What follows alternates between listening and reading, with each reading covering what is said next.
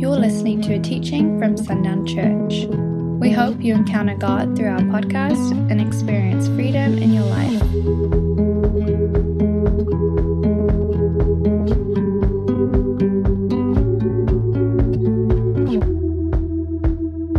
Good morning, everybody. You guys are quiet.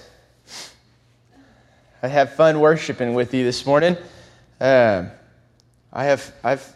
last few weeks, it's just been fun. It's been fun to be here. I'm grateful to be here.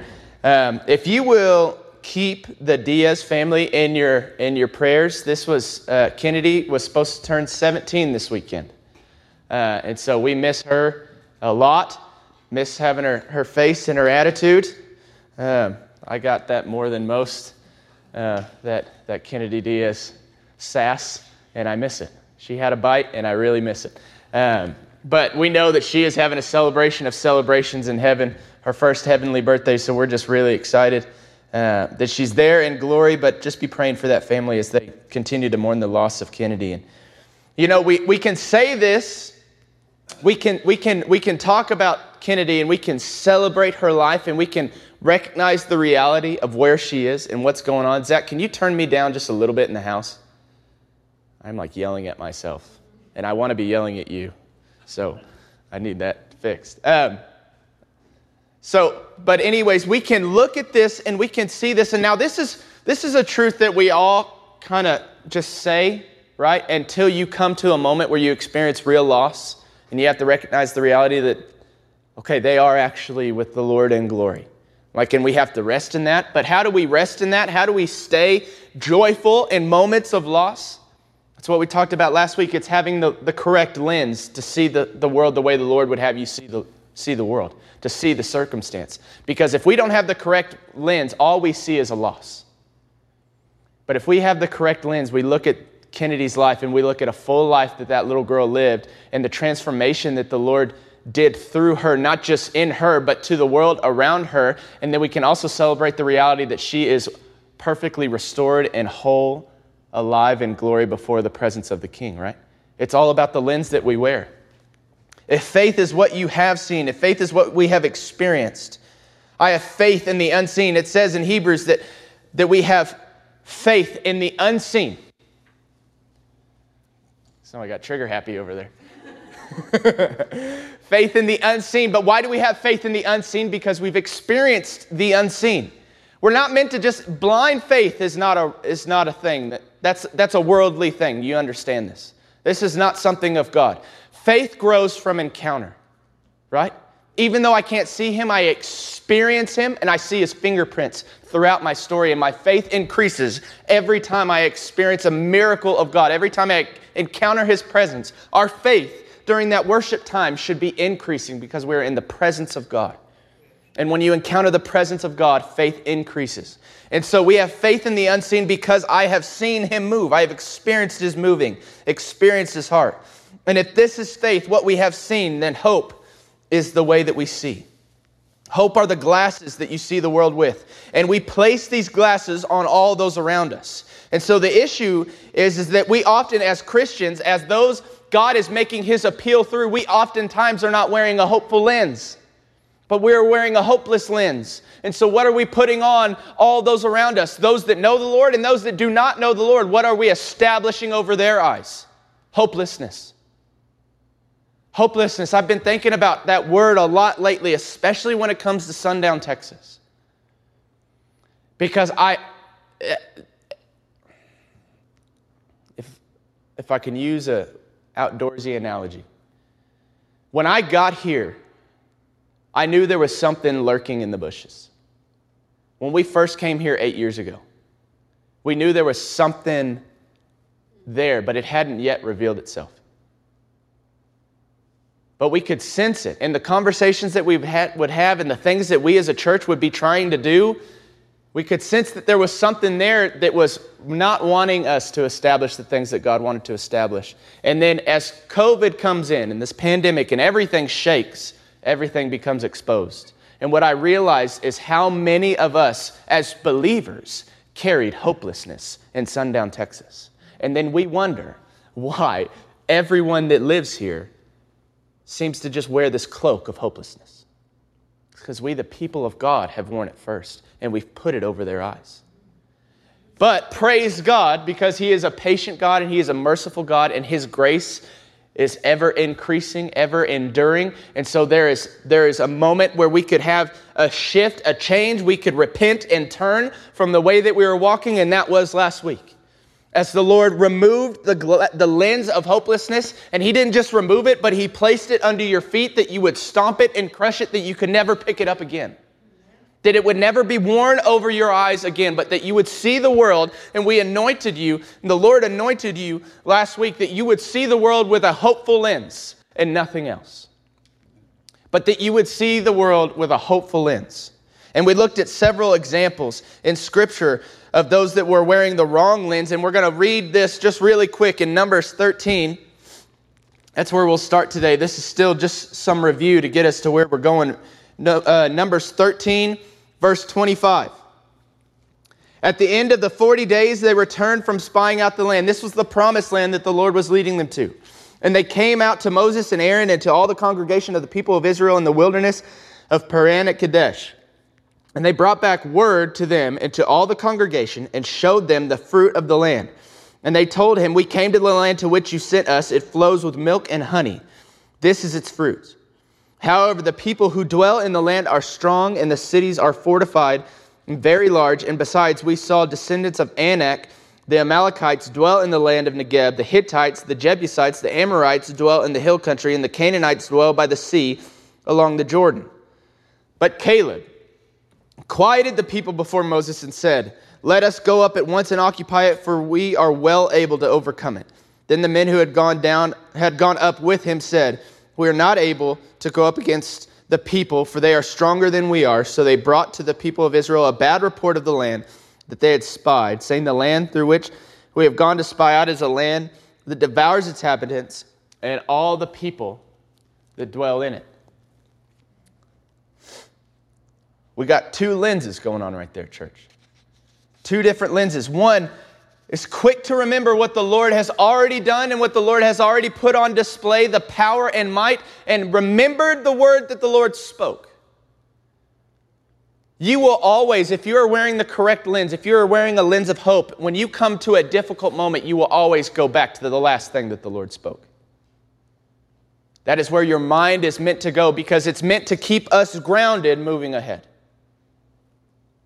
But if you are wearing a hopeless lens, you will default back to before the Lord got a hold of you.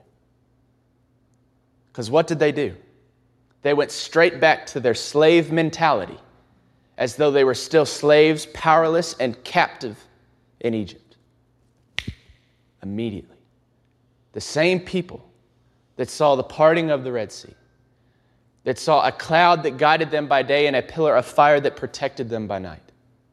They have seen miracles beyond miracles. They have literally seen a nation's armies be destroyed because it put an ill foot towards the people of God. And now the Lord has said, this is the land in which I have promised you, and here it is for your taking. And what did they do? They immediately default back to hopelessness, and they put on a hopeless lens. But praise God, because last week we crushed a hopeless lens. But I'm telling you one thing right now, and we'll talk about it here in a little bit. This week, I could feel the enemy just whispering, like, just go ahead and start picking up the pieces of that hopeless lens. Reconstruct it. Wear it again. And that'll make sense in a little bit, but I'm positive I'm not the only one. But even after everything that the Israelites have seen, they, at every moment of uncertainty, put on a lens of hopelessness. Church, that cannot be us. Every moment of uncertainty, hopelessness is picked up and put on, and that seems to be the case for most Christians. We are good on the mountaintop, but the second we enter the valley, where is God? He has left me.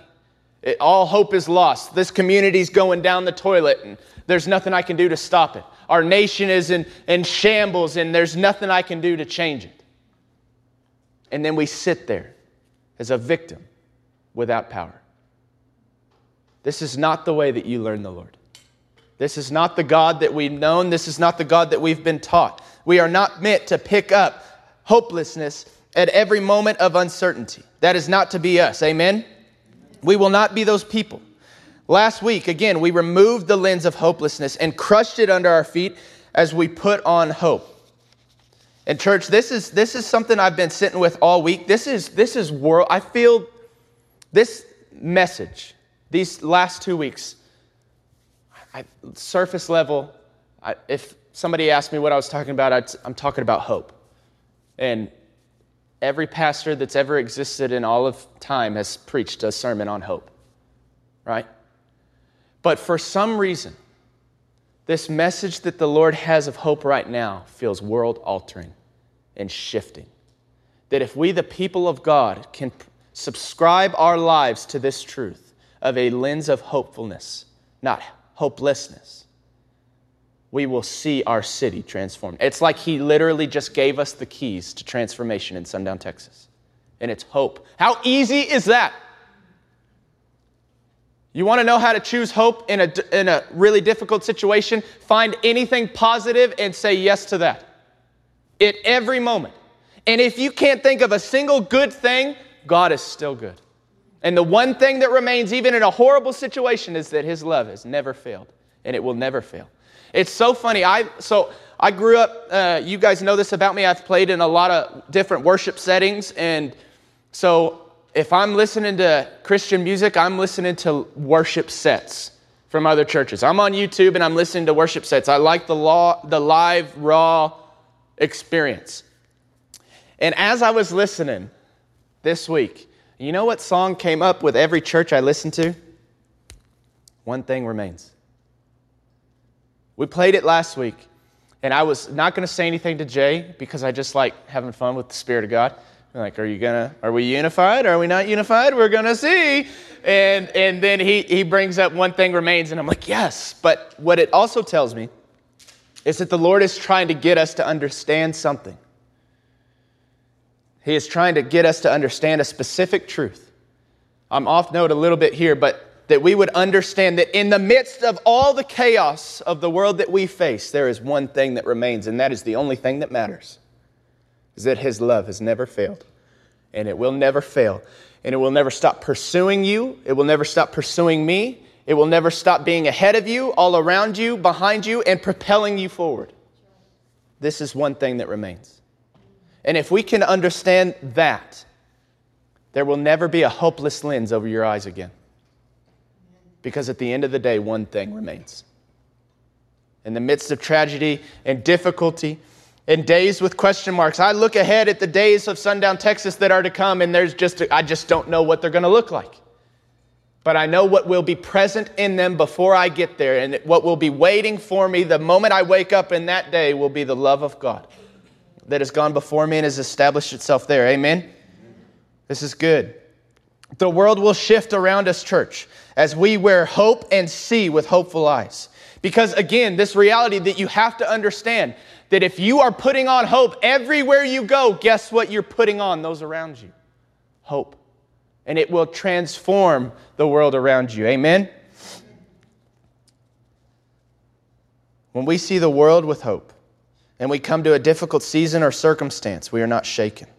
And in our response, this is another truth that I heard this week that has been profound to me, and it's a statement that I just need you to sit with for a second. But we, in moments of difficulty and moments of great success, we are to pray to the promise and not to the problem.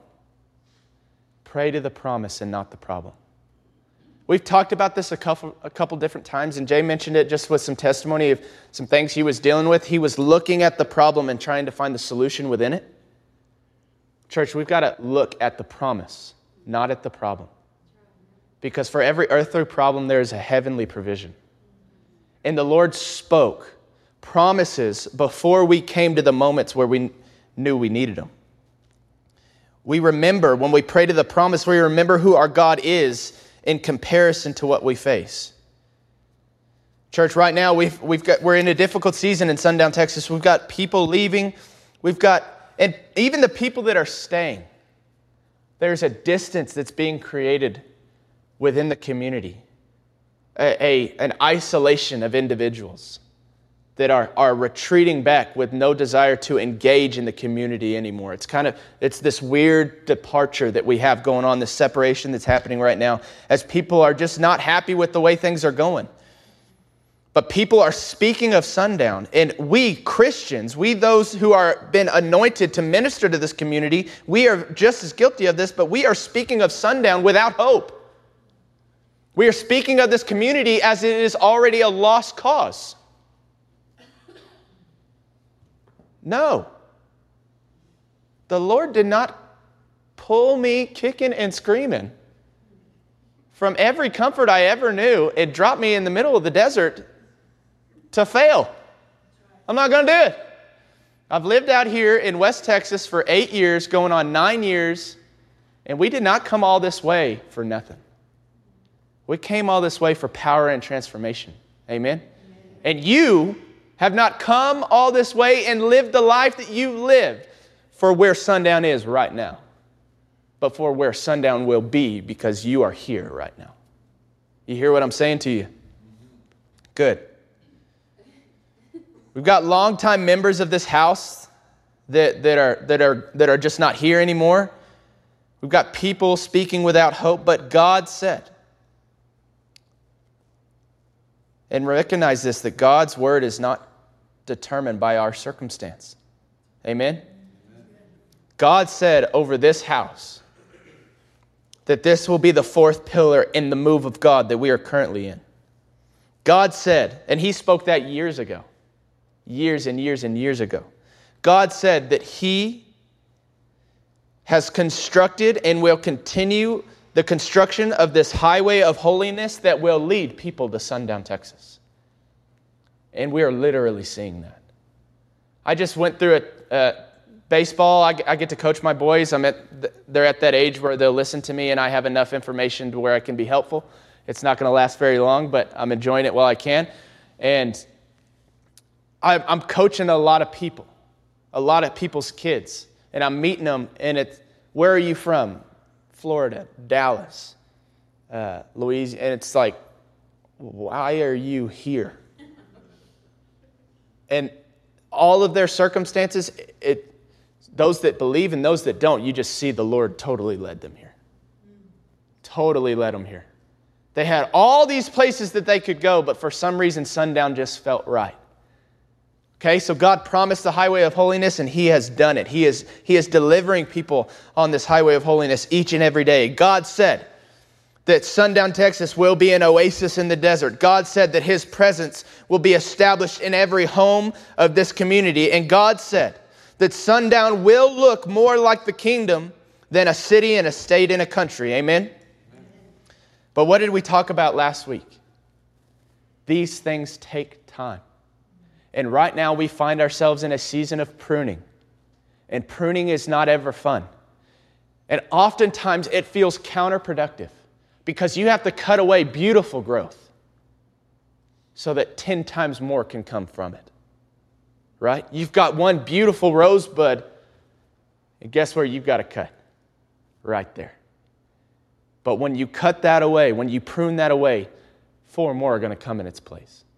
This is the design of pruning, that you can take away that which is not needed and the Lord can add and grow. And we are in this season of pruning right now. But don't get it mistaken. The Lord is still moving and still doing all that He promised. It's just taking some time. That's something that we've got to be okay with. In our consumer culture, have it now mentality, we're not great with building that which takes time. We want it now. I'm guilty of this. I'm like a toddler with money, and I want things now, even if it's irresponsible. It's gotten me in trouble, right? But that's another sermon, okay? I'm getting better.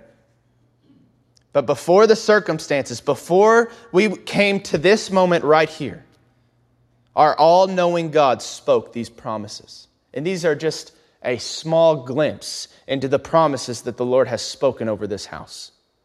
These are just the ones I could remember off the top of my head. I've got a notebook in my office full of promises that the Lord has spoken over this community and over this church. Our all-knowing God, before we came to any circumstance, spoke these promises. So the promise is to be our response in every situation. We are not meant to sit and dwell on the problem. Amen? But to recite and recall and pray into the promise that the Lord has already spoken. Okay? That's a side note. We are meant to see with hope. And the lens that you wear lets you look at the results of what the Lord is doing correctly. Turn with me to 1 Samuel. We'll be in 13. And chapter 14, we'll kind of be skipping around. It'll be on the screen. You can also follow along with me in your Bibles. 1 Samuel 13, 14 through 15 is where we will start. But now, your kingdom shall not continue. The Lord has sought out a man after his own heart, and the Lord has commanded him to be the prince over his people, because you have not kept the word, you have not kept what the Lord commanded you. And Samuel arose and went up from Gilgal, and the rest of the people went up after Saul to meet the army. They went up from Gilgal to Gibeah in Benjamin. Okay, so we know what's happening right here. If you don't know what's happening right here, Saul was commanded to destroy everything, and he didn't. He took the best of what they had, and he was going to offer it as a sacrifice, and this is called the unholy sacrifice because it's in disobedience. Your best intentions, even if they are your very best intentions, when done in disobedience to what the Lord commanded you to do, are filthy rags. You understand this, right? Your best idea, if it is not in obedience, is the worst thing that you could do. Okay, and this is an example of that. Saul has just had the anointing removed from him. Now, in 14, but they've still got problems. They've still got a whole nation of people that are ready to kill them and enslave them. So chapter 14, verse 1. One day, Jonathan, the son of Saul, said to the young man who carried his armor, "Come, let us go over to the Philistines' garrison on the other side." But he did not tell his father. And all of Israel is hiding, just more context, all of Israel is hiding in caves right now. Hiding from this army. They are in shambles. Their nation is in shambles. And Saul has got 600 men with him in this cave. And Jonathan has just said to his armor bearer, "Let's go up to the Philistines' camp. And let's not tell anybody, let's just go." So verse 6. Jonathan said to the young man who carried his armor, "Come, let us go over to the garrison of these uncircumcised. It may be that the Lord will work for us, for nothing can hinder the Lord from saving by many or by few." And his armor bearer said to him, "Do all that is in your heart, do as you wish. Behold, I am with you, heart and soul." Then Jonathan said, "Behold, we will cross over to the men, and we will show ourselves to them. If they say to us, 'Wait until we come to you,' then we will stand still in our place, and we will not go up to them. But if they say, 'Come up to us,' then we will go up, for the Lord has given them into our hand, and this shall be a sign to us." So both of them showed themselves to the garrison of the Philistines, and the Philistines said, "Look, Hebrews are coming out of the holes where they have been hidden themselves." And the men of the garrison hailed Jonathan and his armor bearer and said, "Come up to us, and we will show you a thing." And Jonathan said to his armor bearer, "Come up after me, for the Lord has given them into the hand of Israel." Then Jonathan climbed up on his hands and feet, and his armor bearer after him. And they fell before Jonathan, and his armor bearer killed them after him. And that first strike which Jonathan and his armor bearer made killed about 20 men within, as it were, half a furrow's length in an acre of land. And there was a panic in the camp, in the field, and among all the people. The garrison and even the raiders trembled, and the earth quaked, and it became a very great panic. That's just a cool story, right? I mean, Jonathan's just a bad dude, and his armor bearer too. We're going to talk about that here in a second, but verse 7, the armor bearer's response to his master. My prayer this morning is that this would be our response to the Lord from this day forward. Father God, do all that is in your heart. Do as you wish. Behold, I am with you, heart and soul. What a response. In a moment of difficulty for that man to say to Jonathan, I am with you to this degree. Do whatever you got to do. I'm with you. It's a beautiful testament. It's a beautiful moment. Verse 19. Now, while Saul was talking to the priest, the tumult in the camp of the Philistines increased more and more. So Saul said to the priest, "Withdraw your hand."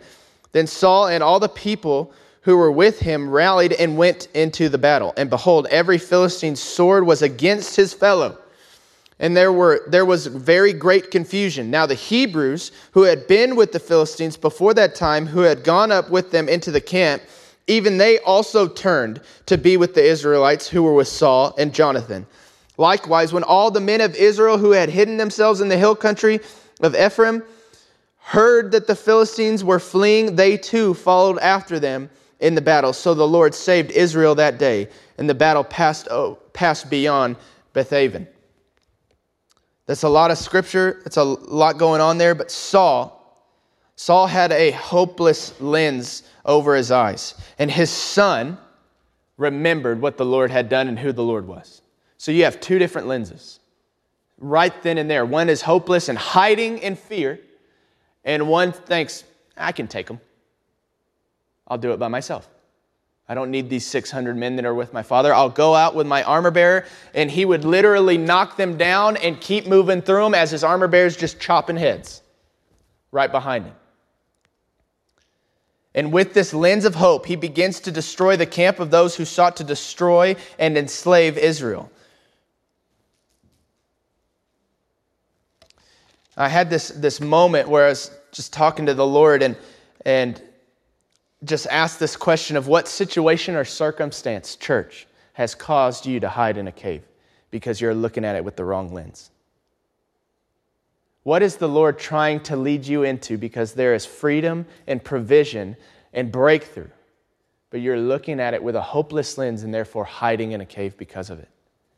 Ask yourself this. This is for your own reflection, but no more are we to do this. Now we have the correct lens, and I pray that the Lord will bring that to your attention, what it is that He would call you into, and you will step into it with hope and fullness and faith. Amen? But now, with this correct lens, and you are meant to enter this camp, and you are meant to destroy it. The most profound thing about this story, though, the reason I wanted to share it this morning, is the fact that these two men with a lens of hope changed the nation's lens.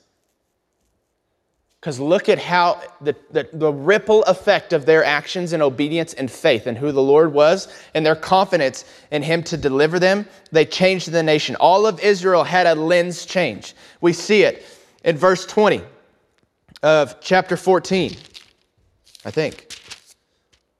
Then Saul and all the people who were with him rallied and went into battle because of the two men that were causing just the commotion and finding success in the Philistines' camp. And behold, every Philistine's sword was against each other. So these two men not only went in and just started chopping off heads, but they created such chaos that the Philistine army literally started killing each other in the chaos. They did not recognize their fellow and began to fight themselves. And what it says, what we didn't read, what it says before this, is that the Philistines had taken all the blacksmiths out of Israel, and so there was no one to sharpen their swords, there was no one to make weaponry. So Jonathan and Saul were literally the only two dudes in the army that had a sword.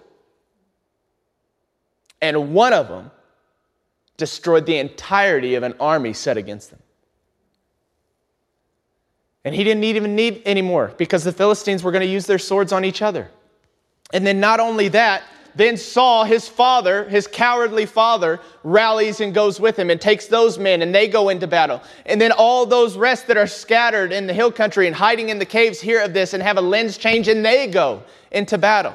This is the importance, is that two people put on a lens of hope and the entirety of a nation was transformed. Are there two people in here that can wear hope? If there are two people in here that can wear hope, I only need one more. I got it. I only need one more. And then I am confident with one more that sees hope and not hopelessness, this city will be transformed. And all that God has promised will be realized. And we will see the fruition of it in Jesus' name. Because it took two with the lens of hope. And the Lord didn't command Jonathan to do this. This is another lesson. We were talking about this last night. Melissa, Zach, and Sarah and myself. We got to talk about this. Is just the authority that we as sons and daughters really carry. That he just straight up went there and is like, I'm going to put these guys and the Lord to the test a little bit. This is the parameters of my action, Lord. If they invite me up, I'm going to slaughter them all in your name. If they don't, then we'll stay where we're at. And they invited him up. He's like, well, I guess the Lord really wants me to kill him. And so he did. He didn't even question. He didn't stop for a second and say, oh, holy Jesus, can I take a step forward? We as Christians, we are so timid at carrying the power that the Lord has given. Be like, Lord, if it's okay, I'm going to step. All right, nothing bad happened, I'll step. And that's how we move forward in our story. So timid, so afraid, not recognizing the authority and power that you carry. If you are walking in fellowship and unity with the Lord, then you go, because change will be made and the provision of God goes before you and is established in front of you. Amen? We need to start taking this seriously, church, the authority that we carry. They put on the lens of hope to all those around them. So now we know for a fact that whatever I wear, those around me will also wear. And if I wear hope, Sundown will wear hope. What a beautiful testimony of truth. The contagiousness of hope. Hopelessness is contagious. And so is hope. And I'd much rather live in hope. Amen? And I was thinking about this story this week, that they put on this lens of hope to all those around them, to the entirety of their nation that at one moment lived in fear. And I'm just sitting here wondering, why can't that happen here? Why not Sundown? Why not Lubbock? Why not West Texas? Why can't that happen here? And you know what the answer is? It can. The only thing that will stop it is if we continue to put hopelessness on those around us. But if we put on hope, it will happen. It will happen when this is our response to our Father, to the Son, and to the Holy Spirit. Lord, do all that is in your heart. Do as you wish. Behold, I am with you, heart and soul.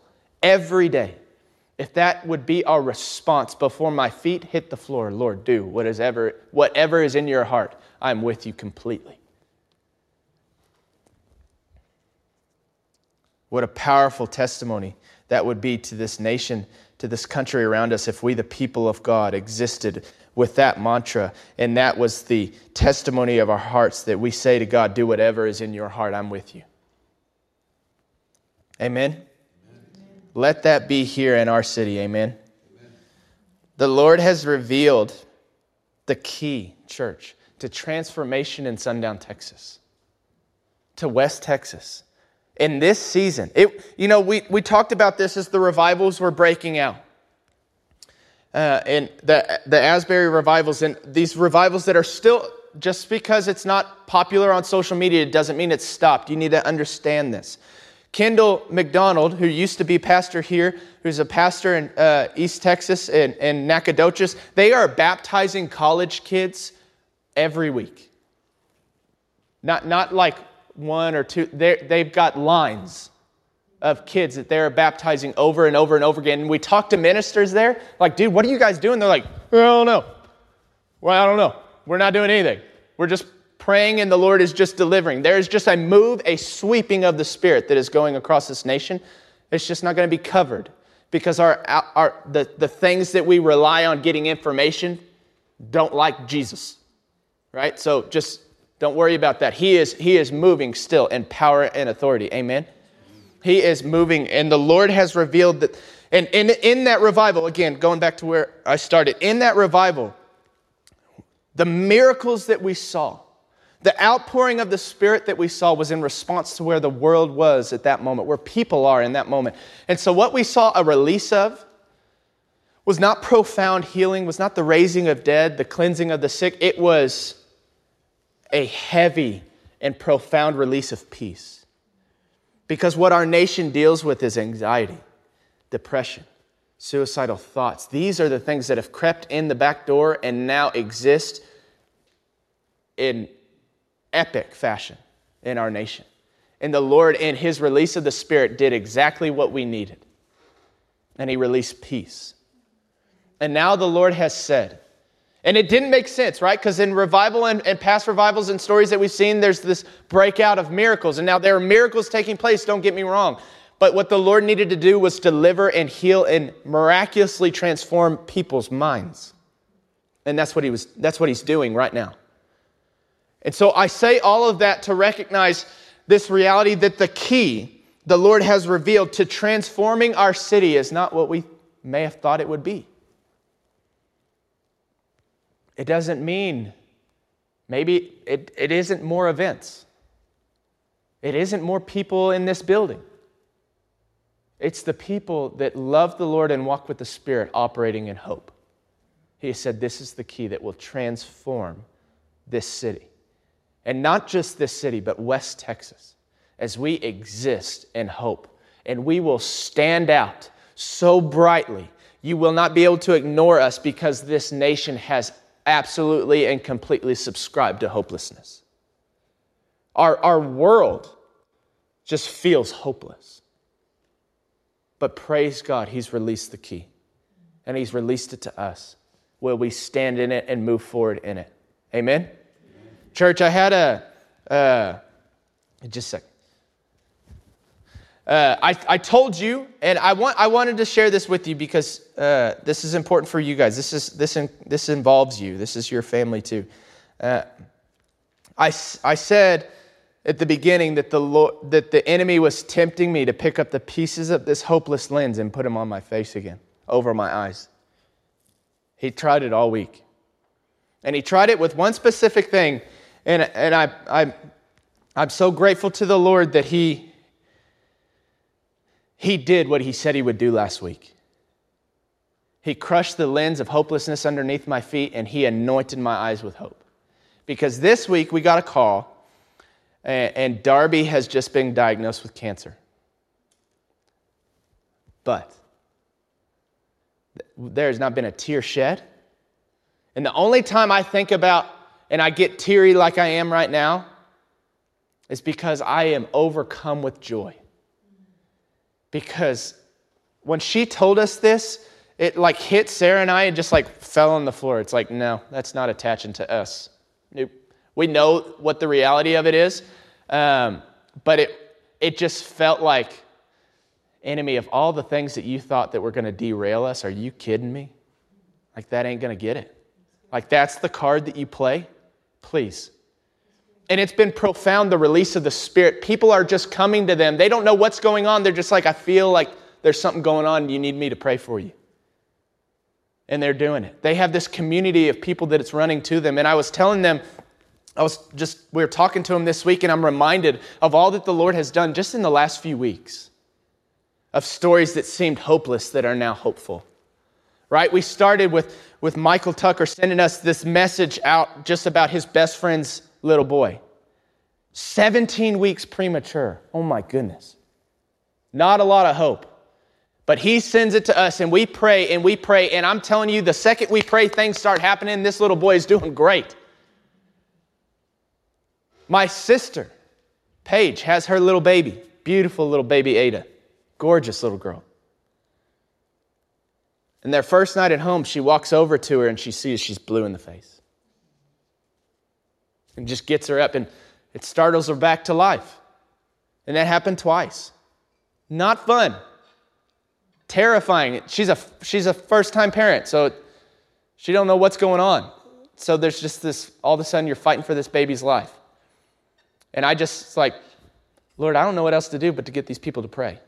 And so I send it out, and the next day, I sent it out on a Tuesday. They had a doctor's appointment on Wednesday, and that baby's lungs were clear.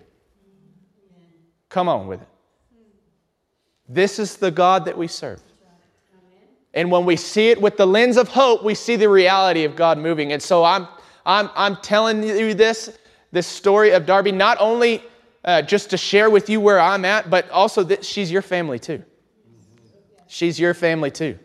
And you love her too. And we are going together in hope. Look at this story and be like, it's just Jesus. He's going to be all over it. The enemy's not taking her with this. Please, come on. It's child's play. The enemy is getting more and more pathetic as the days go on. because he is running out of cards to play. And if the people of God will just stand on what they're meant to stand on, it's just really pathetic what he's got, what he's bringing against us. And this is one of those things. But I'm telling you right now, church, it's because of a lens of hope. This is my baby sister. My baby sister. And so if he could have derailed me, he picked the one to derail me with. Darby's just, she's my person. She's the girl version of Parker. She was the one that if I punched any of my siblings, they would cry and tell on me, right? Even if I made them flinch. Oh, Mom, Parker hit me. And then I got in trouble because I'm the oldest, so it's just I'm always, like, there's always a belt coming at me. They just need a reason before it gets me, right? Darby, if I punched her, she would climb on my back and beat me till I was crying for Mom, right? Like, this is my sister. And so this is the fighter that she is. And so I'm just sitting there thinking, like, enemy, you really picked the wrong one to poke. Like, that's not the one, because she'll climb on top of you and start beating your head like a bongo drum. Okay? But this is only possible because we look at this story with the lens of hope. That the Lord is going to do what only the Lord can do. And I'm sharing this with you not to just keep you informed so that you can be praying, but also that you can recognize that you are not alone in this week of trying to put back on hopelessness. Because I tried. But there were just too many pieces and they were too small. I couldn't reconstruct it. And I found myself forcibly being pressed into hope. And praise God for that. He would not let me depart from it. But he wouldn't let us depart from it because he wanted us to understand how wonderful it is. And so this is where I'm staying. Are you going to stay with me? I only need one more. But, yeah? Yeah, you can have new lenses. We'll give you new ones. Yeah, we'll give you new ones right now. We'll give you new ones right now. But church, let's continue in this because hope is the key to changing Sundown, Texas. Do you hear what I'm saying? It is the key. In Jesus' name. This will be what transforms it because the Lord has said, if you wear it, I will literally, through you, put it on all those around you. Amen. And so pretty soon, there's a lot more than 2 of us in here. There's a lot more than 2. And so if all of us go and wear hope, pretty soon, by week's end, Sundown will be clothed in hope. In Jesus' name. Amen? All right. Let's pray over Melissa really quick. Melissa, just be ready to receive. And I'm going to pray what the Lord had me pray last week. If you weren't here last week to receive your lens of hope, I'll pray over you right now. But Father God, we thank you and we praise you for the testimony of the anointing that you gave us last week. Father God, we thank you that it didn't take any time for us to see the reality of putting on a lens of hope in Jesus' name and what happens and what is produced. So Father God, we thank you and we praise you. And we pray this over Melissa. The same anointing that you poured out over us last week, we pour out over her. And we pour out anyone in here that wasn't a part of it last week. Father God, we pray right now, we surrender the lens of hopelessness in Jesus' name. We set it down beneath our feet. Father God, and we receive a lens of hope. Father God, and I pray that as we get up and as we move, we will continue to crush to even finer pieces the lens of hopelessness. That there would be no hope for us to ever be able to put on hopelessness again. That the thought of it, that the ability to do it would be gone from our stories in Jesus' name. Be gone from Melissa's story in Jesus' name. That she would only see and only ever see the world around her through hope. We pray it for all of us in Jesus' name. We put on hope. We will not remove it. Father God, we look at every situation, we look at every circumstance, and we see hope in it. In Jesus' name, and we refuse to see anything but hope. We see hope over Darby's story. We see powerful testimony. We see the release of the Spirit. Father God, we see her going into places that this cancer will open the door for, and she will bring transformation. She will bring newness of life into these places. That people will find who they're made for and who they're made to be through the encounter they have with Darby because of the presence of God that she carries. Father God, we thank you. We thank you for how you will use this, for how you will put yourself on display miraculously and profoundly in power. We will see it through Darby, and we will see it in Sundown, Texas. We say yes to it in Jesus' name. We put on hope. We will not wear anything but hope. Lord, we thank you. We thank you for the pruning process. We thank you for the valley, because only in the valley do dry bones get new flesh. And so you have led us into the valley. You have led this church, this small group of people into the valley, but we are not meant to leave the valley with the same number that we entered into it. We are meant to leave with an army restored and alive again as we go to the next mountaintop. Father God, we will carry out, we will walk out of the valley with a restored and revived Sundown, Texas, and all those in it. There will be a mighty army. In Jesus' name, we love you and we thank you and we praise you. Amen. Thanks for listening to this message. For more resources, visit sundownchurch.com.